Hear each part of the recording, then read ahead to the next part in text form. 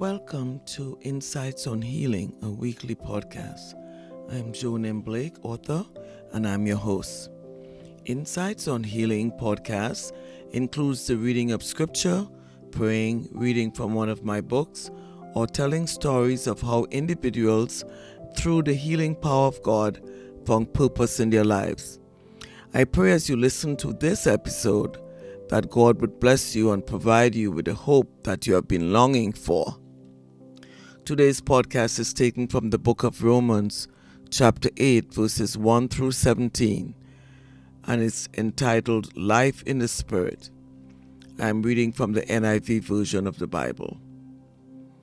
Therefore, there is now no condemnation for those who are in Christ Jesus, because through Christ Jesus, the law of the Spirit, who gives life, has set you free from the law of sin and death. For what the law was powerless to do because it was weakened by the flesh, God did by sending His own Son in the likeness of sinful flesh to be a sin offering.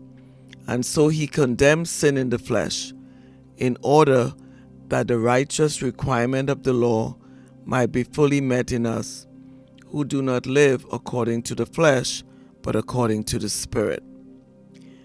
Those who live according to the flesh have their mind set on what the flesh desires, but those who live in accordance with the Spirit have their mind set on what the Spirit desires. The mind governed by the flesh is death, but the mind governed by the Spirit is life and peace. The mind governed by the flesh is hostile to God. It does not submit to God's law, nor can it do so. Those who are in the realm of the flesh cannot please God. You, however, are not in the realm of the flesh, but are in the realm of the Spirit, if indeed the Spirit of God lives in you.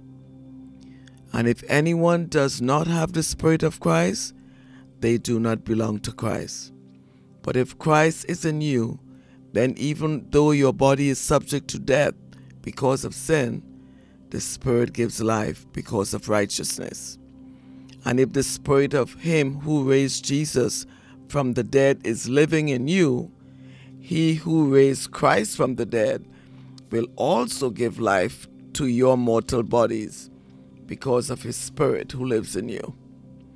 Therefore, brothers and sisters, we have an obligation, but it is not to the flesh to live according to it. For if you live according to the flesh, you will die. But if by the Spirit you put to death the misdeeds of the body, you will live. For those who are led by the Spirit of God are the children of God. The Spirit you receive does not make you slaves, so that you live in fear again. Rather, the Spirit you receive brought about your adoption to sonship, and by Him we cry, Abba, Father.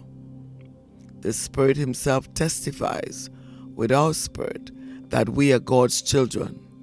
Now if we are children, then we are heirs, heirs of God and co-heirs with Christ, if indeed we share in His sufferings, in order that we may also share in His glory.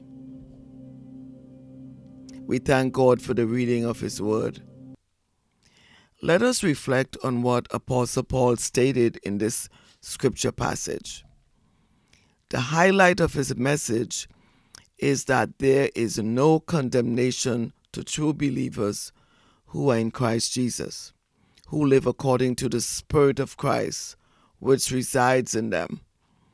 They may endure affliction in the world or chastening by the Lord, but they are not condemned.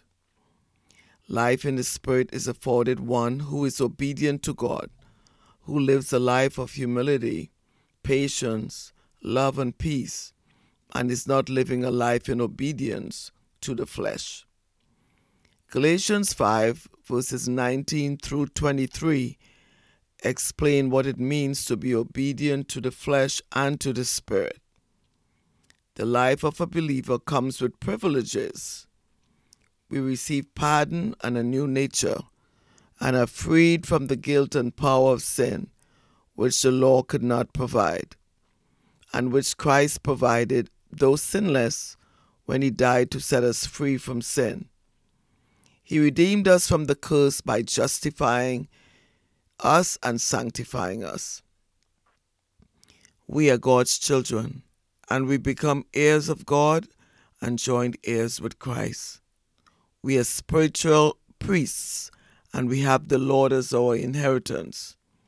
Christ is our mediator and is said to be the heir of all things. And true believers who are in union with him shall inherit all things. Let us pray. Father, I pray in the name of Jesus for those who are listening to this podcast, that you will make yourself known to them, dear God, that they would learn about your goodness, your faithfulness, your comfort, your gentleness, your patience, your love, and learn that you forgive all wrongdoings if the person confesses and repents of them. I want to thank you for listening to this podcast.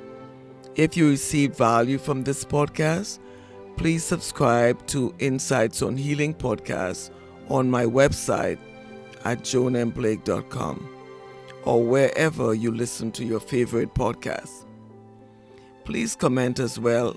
We will appreciate it. May God continue to bless and keep you. In Jesus' name, amen.